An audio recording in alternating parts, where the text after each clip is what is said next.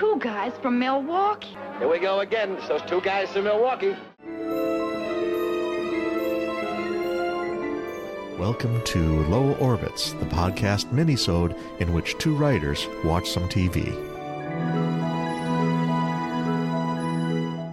Welcome to another edition of Low Orbits, where Steve and I discuss the relative merits of various TV episodes from science fiction's golden age. I'm Patrick Baird. I'm Steve Wrightsey.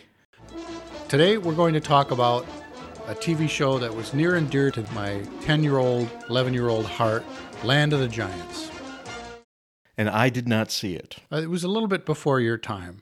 It was another Irwin Allen production, the same man that brought you Voyage to the Bottom of the Sea, Lost in Space, Time Tunnel. It appeared in the 1969-1970 TV season, I do believe, and it tells the adventures of a group of passengers and crew of a interstellar jetliner. It's a spaceship that's flying through space with passengers. I don't think it ever really explained how that worked in that future, but you had, I believe, 5 passengers and 3 crew members. Yes, may I introduce them? Oh, please do. Okay. You have Dr. Smith and the kid. And the kid, Will Robinson. Ginger and Marianne. Ginger and Marianne. Mr. Howell. Mr. Howell. And then Don and Mr. Robinson. Yes, that's excellent. That is exactly the makeup of that show, is those characters. So it's a show where the ship gets sucked into some sort of vortex that hurls them off, I don't know, into the future, into another dimension, a planet on the other side of the galaxy. My preference is the last one. Whatever it may be, but they land on a planet where they are tiny little people surrounded by giants. I forgot, the giants speak English, so everything's thrown out now. Yes, they speak perfect English. Everything is pretty much the same as it is here on Earth, so it's an alternative Earth that just happens to be full of gigantic people. And gigantic dogs, and gigantic cats, and gigantic spiders, gigantic matchsticks. I think I did mention that they picked a very busy spot to land in. They certainly did. They couldn't have landed miles from anywhere, which would have been half of the planet probably. Nope, they landed right next to a research facility. Hey, what a nice coincidence that is. So this is the pilot episode. Actually, it's a editing of the pilot episode, I believe. They took the original pilot episode and made some changes, and it came out as the first episode of the show. So they land on this sort of jungly woods type area, and initially they don't realize what's going on until they're walking across the road and almost get run over by a giant car.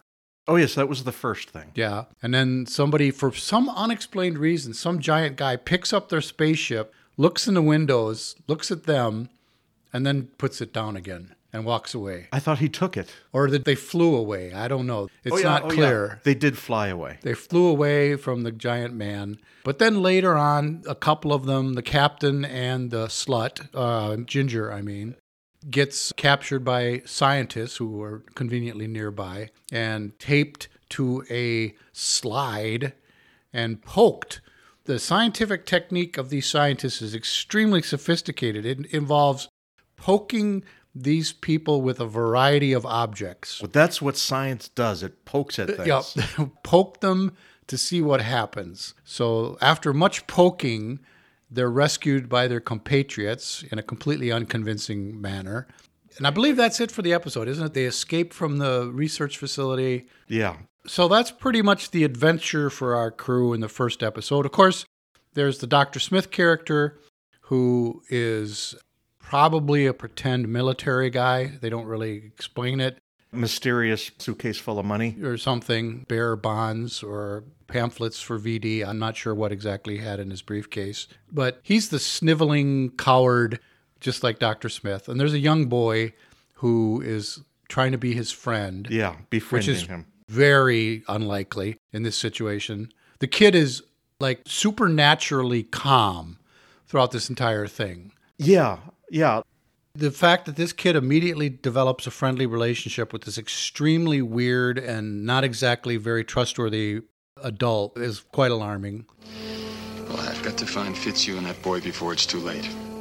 But, it's Irwin Allen, and he's trying to replicate the success of Lost in Space. So that happened because it had to happen, as often is the case with Irwin Allen shows. Things happen because they have to happen. So my favorite part of the whole thing, rewatching this many years later, which I was in absolute stitches, was that they replicated the hurling yourself from side to side special effect Yes. from Voyage to the Bottom of the Sea. So if you remember Voyage to the Bottom of the Sea, like a giant octopus or a giant man would grab the submarine and rock it side to side, and all the actors in the show had to pretend that they were being hurled from one side to the other, and it's one of the most fake things ever, and it's hilarious. Well, it doesn't help that the older stewardess was out of sync with the rest. Yeah, one actor's going one way and all the other actors are going the other way, which was equally hilarious. I think the giveaway on Voyage to the Bottom of the Sea was they had the mapping table that had like pencils and pens on it that didn't move. The pencils never rolled across the table. So that's an example of the level of care that you get from your typical Irwin Allen production. He said, it's just for kids an awful lot. Yeah. Now, I will say, to its credit, the special effects in this show were pretty darn good. They did the oversized objects. They had a lot of oversized objects like giant pencils and giant ashtrays and, giant matchsticks and all kinds of things that they would climb over and climb on top of and pick up and use as weapons. And so it had that, and it had some pretty good matte shots where they would... I think some of that was just forced perspective shots. No, you can't do that if the big one's behind the little one. Right. No, it was like a lot of front projection. Yeah. Where they would have a film of a extreme close-up of one of the giants looking at them, and then the actors would be in front of that. Yeah, the one where he picks up the bottle next to the trap, that was a pretty good... Yeah. So for its day, for an Irwin Allen production in particular, the special effects for this show are pretty good. And I do remember the one other thing about this show that was pretty cool was it turns out that the society of this world of the giants is a fascist dictatorship. So in later episodes, they encounter government officials who are basically Nazis. And I think they literally dug up a bunch of actors who had played Nazis in Rat Patrol and Combat and other TV shows. I think for at least 40 years, every bad guy had to have a German accent. Or these were actual German actors, who played a lot of German soldiers and Nazis in various shows. So that was actually a pretty interesting twist on the whole thing. But I'm sorry, I just could not stop laughing when they did the hurling themselves from side to side. It's so familiar to me from all those years of watching Voyage to the Bottom of the Sea. So what did you think? I thought it was completely in the vein of Lost in Space and the later seasons of Voyage to the Bottom of the Sea. A fun show for kids to watch. Well, I would disagree somewhat. It was nowhere near as silly as those shows got.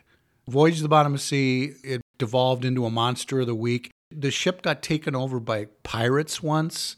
Like not modern day pirates, but like pirates from the days of piracy. Correct me if I'm wrong, but didn't they have a magical leprechaun at one point? Yes, I think there was a leprechaun show. There was all kinds of really silly episodes at the last season of Voyage to the Bottom of the Sea. And of course, we have things like the Great Vegetable Revolution on Lost in Space. Dr. Smith gets turned into a broccoli. There's a quote, I can't remember exactly, but June Lockhart went to the writers when they got the scripts and basically said, "What the fuck?" And the writers straight out said to her, "We can't think of anything else anymore."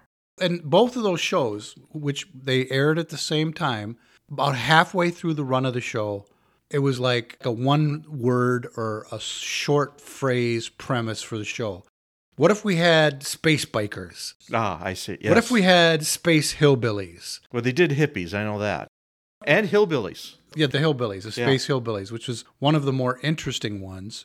The great actress Mercedes McCambridge played the mother of the hillbillies. Really? And she was just chewing up the scenery like there's no tomorrow. And her son, not only was he a space hillbilly, but he was also a werewolf. All right. Yeah, that's the appropriate response to the idea that the Space Hillbillies episode featured one of the hillbillies was actually a werewolf. Again, I hate to project I'm just thinking someone picking up a phone and screaming into it, no more drinking. Yes. So the Land of the Giants never devolved into that level of silliness. So I would recommend it for anybody who had any fondness for those Irwin Allen shows.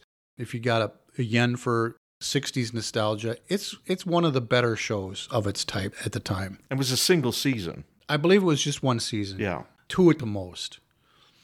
But I loved it. When I was like 11 years old, it was one of my favorite TV shows. So I'm trying not to be too snarky about it. This was my introduction to it.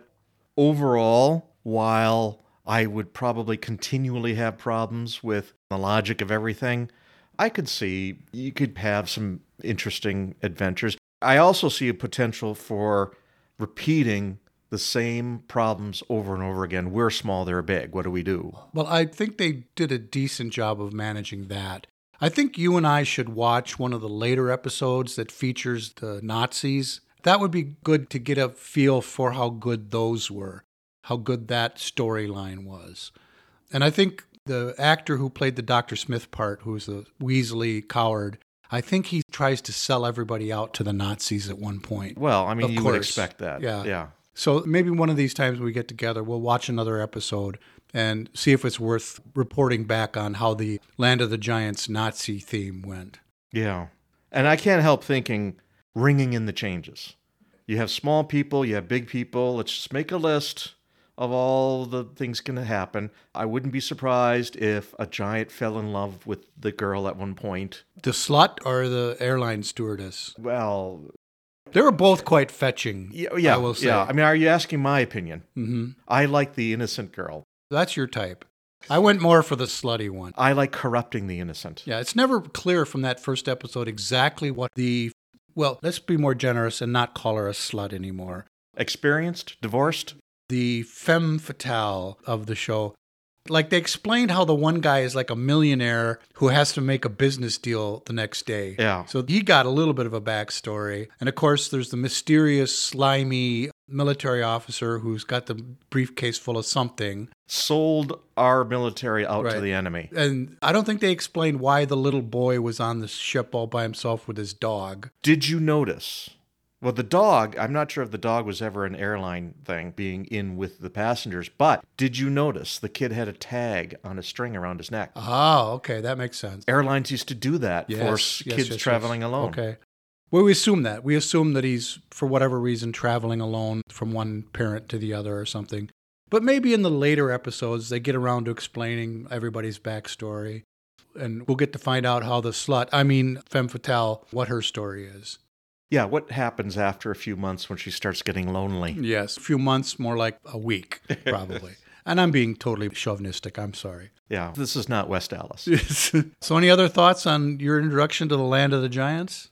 Nothing serious, but I just keep thinking, would it have been fun or a depressing slog to be in the prop department? Every week, okay, we got to make a giant skeleton key.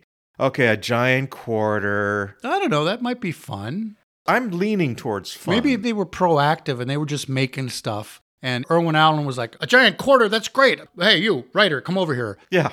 Put a quarter in the next episode. We need to have a quarter somehow. It's a key part of the plot. Yes.